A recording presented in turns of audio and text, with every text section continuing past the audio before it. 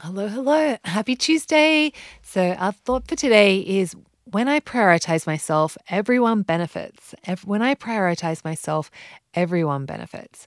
And this was from coaching for Adine this last week.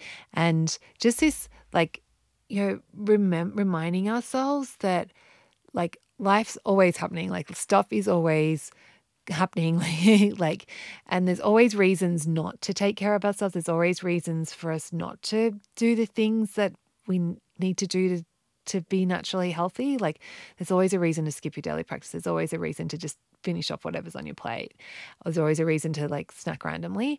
And the thing is that nobody benefits when you do that. And so it's really important to remember that you have power and that you have the ability to choose and that you are way more powerful than you think, and that it's so much better when you do those things that are helpful for you. So when you prioritize yourself, when you prioritize your rest, when you prioritize your sleep, when you prioritize, eating delicious, nutritious food, everyone benefits when you're in a better place. And the thing is that when life is crazy and when, your dad's in hospital and your oven broke and you've got shingles, it's at those times where it's even more beneficial to do those little habits that keep you on track than it is.